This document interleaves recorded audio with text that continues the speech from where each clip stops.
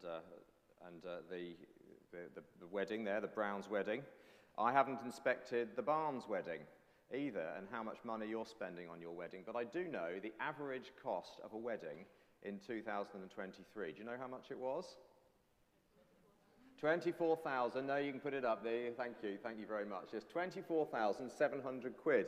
That was the average price of a wedding in the UK in 2023. Now, that is a lot of money to spend, and I can only imagine how it would feel if, having forked out all that money, your guests blew you out. Well, when you plan a wedding, you don't just want your guests to come and grin and bear it out of a sort of sense of duty. You want them to have an amazing time and to enjoy every detail of all that you've lavished on them and to talk about it for a long time afterwards. You know, in the minds of many people, God is dry, distant, disapproving, and an utter killjoy. But that's a real distortion of the truth. God is in fact determined to bring countless people of every sort into a wedding party that he intends to throw. You know, the most lavish wedding I've ever been to was for the heir of a well-known, nationally well-known business family. And the food was amazing. It was just constantly being brought out, coming in and out.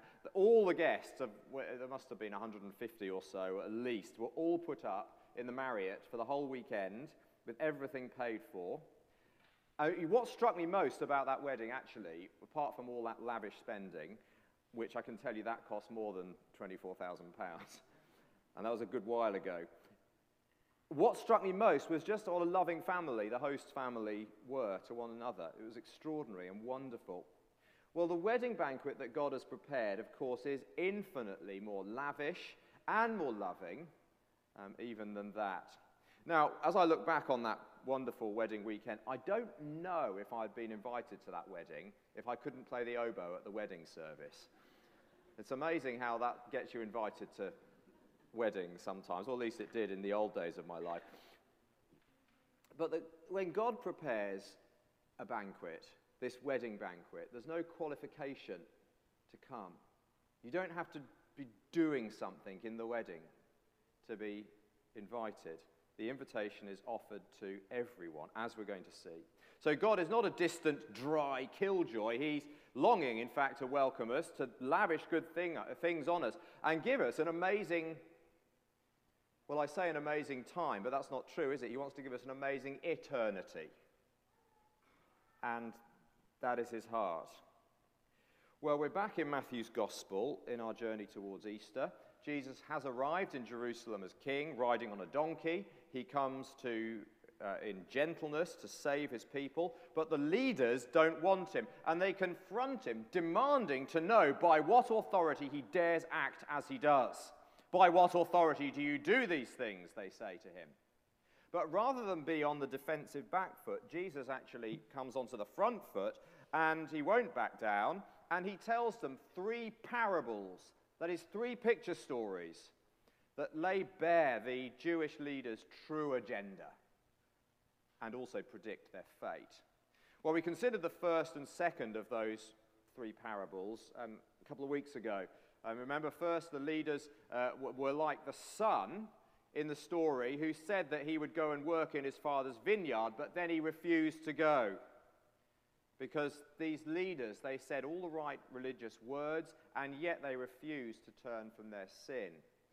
Whereas, by contrast, the despised tax collectors and prostitutes and other sinners, so-called, having refused God to start with, are now saying yes and are entering God's kingdom in place of the leaders.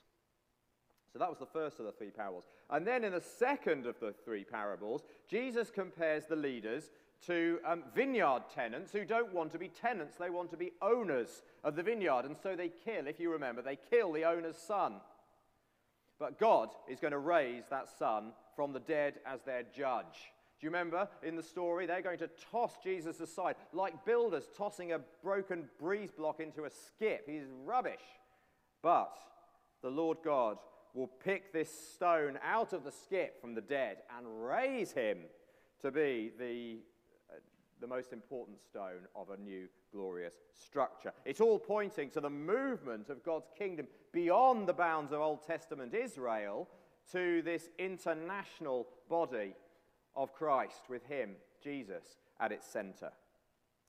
Well, today we're thinking about the third of these confrontational stories, these confrontational parables. And in some ways, this is actually the most directly relevant to us, those of us who are part of Jesus' worldwide church. We come into view here, and we are about to feel challenged in the same way that the Jerusalem leaders were challenged. So, because we discover that the challenge, Jesus' confrontation against them actually has an edge against us as well. So it's a wedding scenario. It's a royal wedding, in fact. I love that picture, Bruegel and the banquet. That's on my wall. That's the picture there. I just took that on my wall. I've got that in my study. I love it. You can hear the picture, and you can hear the chatting smell of it. It's a wonderful picture of a wedding feast. But that's the context. This great wedding banquet, it's for, of course, God representing the one who's throwing the banquet. The banquet is for his son. It's his son's wedding. But he meets all this resistance as he goes forward planning this wedding feast. That's the basic outline of the story. But the story moves forward in three phases. Let's take them one after another. Three phases. The first phase is that the people originally invited refused to come. The people first invited refused to come. So verses 2 and 3. The kingdom of heaven is like a king who prepared a wedding banquet for his son. God sent his servants to those who had been invited to the banquet to tell them to come, but they refused to come. Now, in that culture, it seems like the initial invitation is offered and accepted, but those who have been invited need to wait and be alerted when the feast and the wedding is ready to happen. The celebrations are ready to begin. Now, I don't know if you notice it. I certainly hear an echo here, because remember the story about the son who said he would go out to work in the vineyard but then never went. It's just like that. It's the same thing. These people had obviously given the impression that they were going to come to the party when the announcement was made, but in the event they were, no, I'm not coming. Now imagine if you'd issued a save the date for a big party. You sent it out and everyone on your list, they all get back to you and go, yeah, of course, yeah, great, it's all in the diary. And then, based on all those yeses, you go out and spend all the money on the food and everything. You plan the party, and then you send out the full invitation with all the details. And at that point, they all respond with their lame apologies. Would you persist? I don't know if I would. I love that. Well, it's actually very sad. The woman devastated after no one shows up to her Friendsgiving.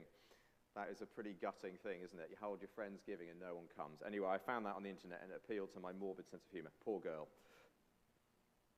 But it would be absolutely gutting. I'd be either so humiliated that I wouldn't want to kind of risk more rejection, or I'd be so hacked off that I just wouldn't want to be bothered with them.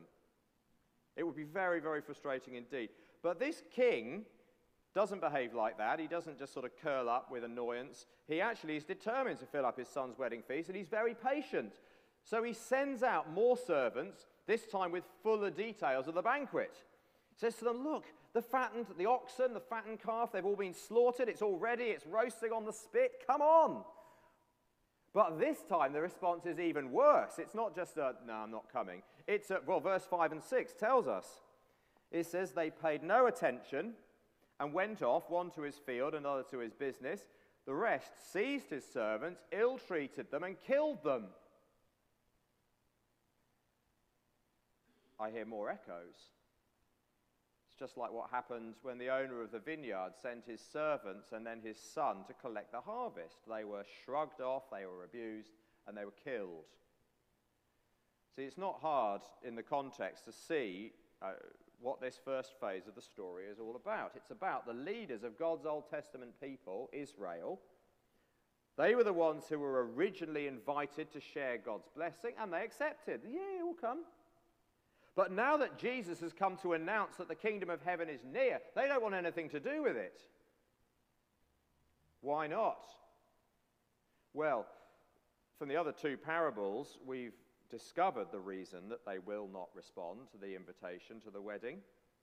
Basically, they'll do anything to keep their power, and they'll do nothing to risk losing it. So that means they are never going to humble themselves before Jesus' teaching, and they are never going to repent. And the consequences are catastrophic for them. Just look, because in verse 7, you see, in trying to keep their power, they're actually going to lose it. In trying to hold their city, they're going to lose it. Verse 7, the king was enraged. He sent his army and destroyed those murderers and burned their city. Now, that's usually been interpreted, and I think I'll probably agree, that is fulfilled. Jesus' prophecy there is fulfilled in AD 70, when the Roman armies did encamp around Jerusalem and did indeed destroy the city. And you might think, oh, hang on, isn't this a bit harsh? This king, sends out his military to these rebels. Just don't forget this. If you think that's a bit harsh, don't forget this. This is a royal wedding. This is the king who is asking people to come. It's a royal wedding they've snubbed. And of course, in reality, it's not in the story, it's a king, a human king that they've refused. But what it symbolizes is a refusal of God. It's God that they're attacking. So in the first phase of the parable, we see that those who were originally invited refused to come. So with the oxen and the cattle roasting and the banqueting hall empty, but tables laid, we come to the second phase of the story. So here's the second phase. Second, the invitation is extended unconditionally to all. So this is verses 9 and 10. The king instructs his servant. He says, "Go out into the street corners and invite to the banquet anyone you find." So the servants went out to the streets, gathered all the people they could find, both good and bad, and the wedding hall was filled with guests. Anyone! It's a universal invitation. It's totally indiscriminate. Do you see that? The good and the bad. This is the wedding hall. Let it be filled. And they all pile in. Now, who are these people? Well, they're the tax collectors and the prostitutes who Jesus mentioned earlier on, the ones who were the leaders of Jerusalem despised. It also includes the non-Jewish people, the people beyond the bounds of Old Testament Israel, who are not among those originally invited. In other words, it's the vast international gathering, church, that has gathered around Jesus Christ. It's made up of Jew and non-Jew, slave and free, male and female, young and old, bad and good, all mixed up together in this great gathering around around Jesus, the Son of God. See, God has sent his invitation to his wedding into the whole world. And the result of that is that 2,000 years later, 2,000 miles away, here we are gathered here, really talking about the wedding, enjoying, in some sense, a foretaste of the wedding as we meet together. It's like we are the guests who are gathering excitedly in the banqueting hall, waiting for the Son to be revealed in all his glory. So maybe you might be someone who you think, could God really want me? You think, well, why would he want me? What's so special about me? Well, I suppose the answer to the question in one sense is nothing, because our Creator has invited us all. But in another sense, the answer is, what's special about you? Everything. Because that all, that anyone, really does include you as well. He wants you. He wants me at the celebration. Not the person sitting next to you, but you. He wants you at his wedding. Very, very much indeed. You're invited, and I hope that encourages you, particularly if you're relatively new to God, to Jesus, to the Bible, to church. Maybe it's played very little part in your life up till this point. But you are no less invited than the longest serving member of the church. You're no less invited than them. It's wonderful, deeply encouraging. So, those originally invited reject the invitation. That was phase 1. Phase 2, the invitation gets extended to unconditionally and indiscriminately to everybody. But then the third phase of the story takes an unexpected turn, because we're going to discover that not everybody who appears to have accepted the invitation has really followed through with its implications. Let's look at verses 11 and 12. But when the king came in to see the guests, he noticed a man there who was not wearing wedding clothes. Friend, he asked, how did you get in here without wedding clothes? The man was speechless. Now, if you get a wedding invitation, the year Katie and I got married, I think we went to 13 weddings that year. It's just the phase of life that we were going through. We don't get so many now. But I've noticed over the years they get thicker and thicker and thicker and thicker, but now they just come online. But you open up the website, and that gets larger and larger. Because there are so many details in a wedding, and you've got to think about them all. See, when a wedding invitation arrives, a whole sequence of activity is kicked into motion. You first check the diary, and then you respond, and then you consider the travel and the accommodation. Then you browse the gift list, you consult the dedicated wedding website, you note the colour scheme carefully, work out what you're going to wear. Now imagine receiving the invitation, but you didn't do any of the vital follow-up. Oh, there's no RS, you don't reply, there's no gift, and on the day you just rock up there, you arrive with your trainers and your tatty t-shirt. And, well, of course, it's an insult, really. It's an insult, a total failure to recognize the huge privilege of that invitation. Somebody wants you at their wedding, and you didn't really grasp what an extraordinary privilege that is. And that's what happens here. The man accepts the invitation in that he turns up. He does turn up. All the others were properly dressed around him. But this lack of wedding clothes reveals a total failure to recognize the huge privilege of that invitation. And the insult does not escape the notice of the king. Now we've got to take this very seriously, because, remember, we are among those guests in the banqueting hall. The king is observing us. And there is a possibility that we might not be wearing the clothes that we should be. That's the sobering reality of this parable. We may not be wearing the clothes we should be, even though we belong to the church. We may have done for years.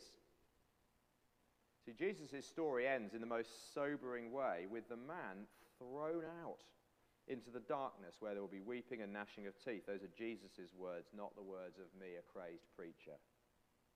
So we need to wake up to these everlasting consequences. Jesus is warning us that it is possible to deceive ourselves, and others as well, that we've responded properly to the invitation when we've done nothing of the sort.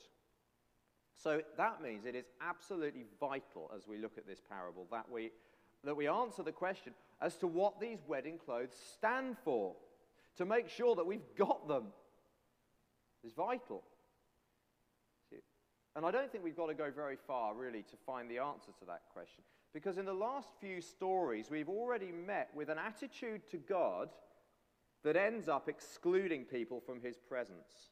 What is that attitude to God that ends up excluding people from his presence? Well, we've seen it in the leaders of Jerusalem. What is that attitude? It is the refusal to repent. The refusal to repent leads to being shut out of God's kingdom. You see, this is the leaders of Israel. When confronted with Jesus and his authority, for all the yes that they've said and all their religious worship over all those years, when it boils down to it, their wills, their hearts, their minds, their lives will not give way to Jesus, his authority, his teaching. They want to decide what they will decide. They want to live what they will live, and they will not change. And their refusal to repent is what leads them to being excluded from God's kingdom. And exactly the same pattern that dogged these people repeats in the church. That's the sobering thing about this parable. Exactly the same pattern repeats within the church itself. See, those teachers of the law, they rested complacently on the invitation they'd received. They thought, oh, look, we've been invited. Oh, that's great, we're all right. And the same can happen. They didn't follow through, you see, with deep repentance. And Jesus is saying it is the same with the New Testament church. That's us. Among the great crowd of those gathered around Jesus in his church, gathered around his message, listening today, there are plenty who have never grasped, let alone really accepted the invitation with all its implications. Our hearts, our wills, our minds, our lives are still very much our own. They are not yielded up to his authority, his teaching, his purposes. Is that me? Is that you? You know, one of the difficulties of preaching on a passage like this, sharing a passage like this, is that, and by definition, it's very, very difficult. In fact, I've come to the conclusion over the years, it's impossible for this reason. It's humanly speaking, it's impossible. Because people who have never bowed the knee to Jesus are usually unaware of it. I'll say that again. People who have not bowed the knee to Jesus usually don't know that that's the case. And at the same time, some people who really have bowed the knee to Jesus have a very sensitive conscience and will convince themselves that they have not bowed the knee to Jesus. It's very deceptive. Our hearts are incredibly deceptive and difficult to deal with. And that's just my heart. But all of us actually are like that, slippery as eels. So what do we do about that? Well, I think the only way we can approach this is trusting the Spirit of God to do what only he can do. See, really, only the Spirit of God can awaken the complacent, and he often will do it through a passage like this. Wake people up. Gosh, something needs to give here. And only the Spirit of God can seek out and speak to hearts and reassure them when that's what they need. We have to trust the Spirit of God. Preaching, reading the Word of God is, without the Spirit of God teaching it to us and applying it to our hearts, then we're not even off the starting blocks. Humanly, it's impossible. But the Spirit of God, Jesus, who gives the Spirit, is the shepherd, and he knows every single one of us. So, I'm going to remind you of the three phases of the story. Phase 1, those originally invited refused to come. Phase 2, the invitation is extended unconditionally to all. But phase 3, not all who appear to have accepted the invitation have followed through its implications. Now, as I bring this to a close, I want us to focus on the undoubted main character of this story, and that is the king. He's the main character. If you read the story again, if you want to read it later, you'll see it again and again and again. He's the actor. He's the one doing the stuff that's being done. The king. I wonder what you make of the king here. He seems so extreme. On the one hand, this incredible patience and generosity with people who reject him, and yet on the other, a severity that seems disproportionate. After all, just on a purely human level, even on a royal level, it would seem wrong to offer an invitation on pain of destruction or exclusion if you fail to respond to it properly. Like that, you would think that humanly that's not on. But the point is, we're not talking on a human level merely, are we? We're not. We're talking about the one true and living God, the creator and the source of life, of light, of truth, of love. So to refuse him, it isn't just rude. You get the point? Because of who he is, if you refuse him, it isn't just rude. It's not just a social faux pas. It is, by very definition, to refuse light, love, truth, and embrace darkness, death, and evil. And remember, of course, too, if you think that the king is being extreme, just remember how much knowledge everybody in the story has. Those originally invited, they knew of the invitation.